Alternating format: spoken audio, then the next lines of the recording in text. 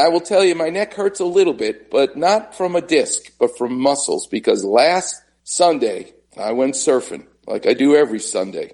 And I was way outside, meaning farthest to the horizon of all the guys who were in the water. Why? Because Duke Kahanamoku used to say, when you paddle far out, you're waiting for the bluebirds to come. That's how he used to refer to the biggest waves of the sets that would come in, the bluebirds. I always thought that was such a beautiful way to describe the ocean.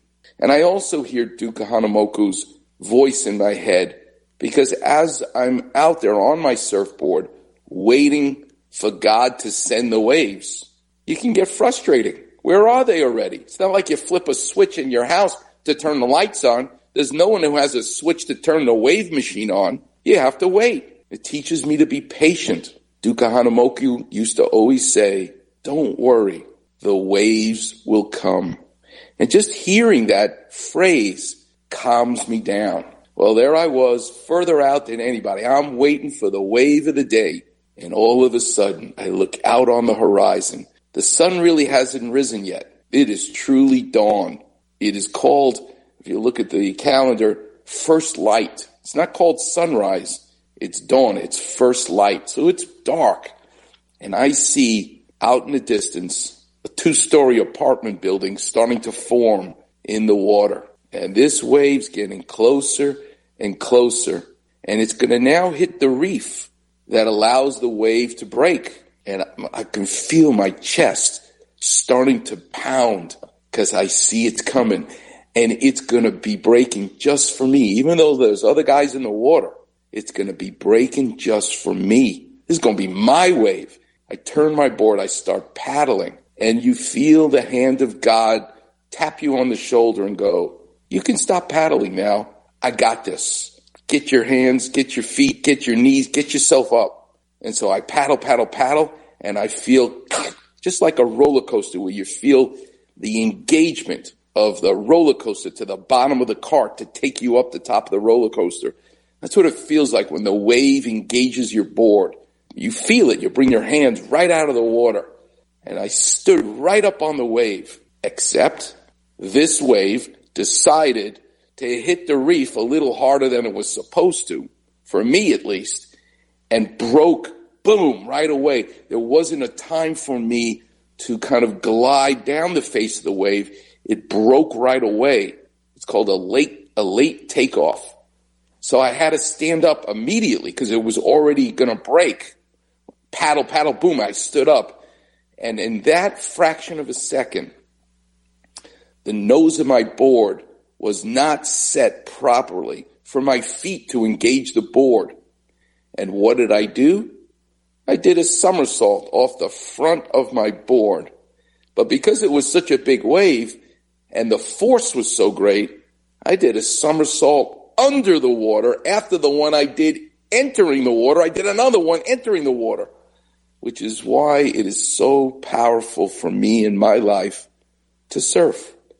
Because we all need to be taught the lesson that you're just visiting here. This is the planet Earth. This is the Mother Ocean. And you're just visiting.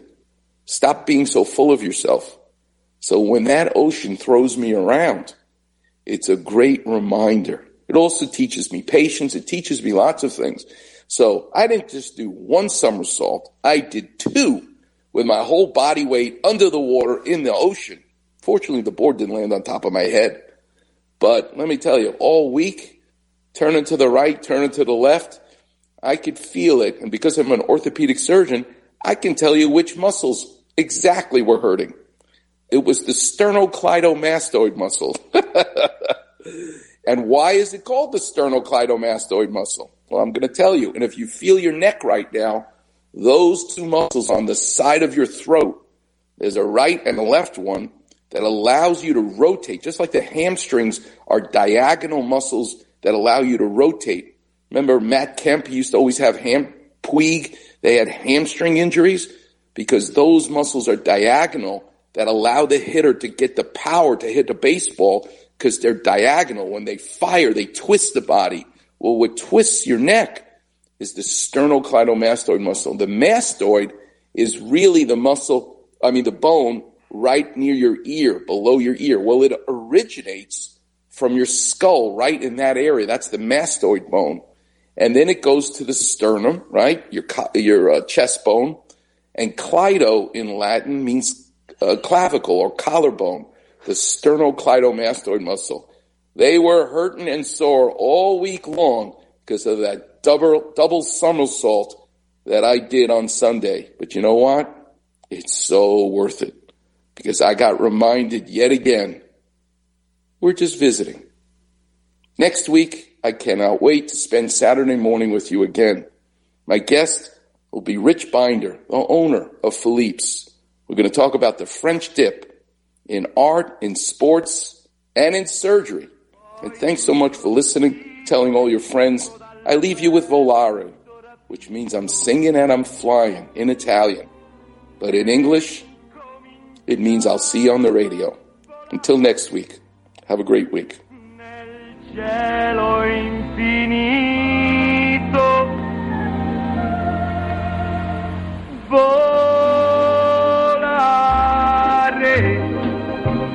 oh,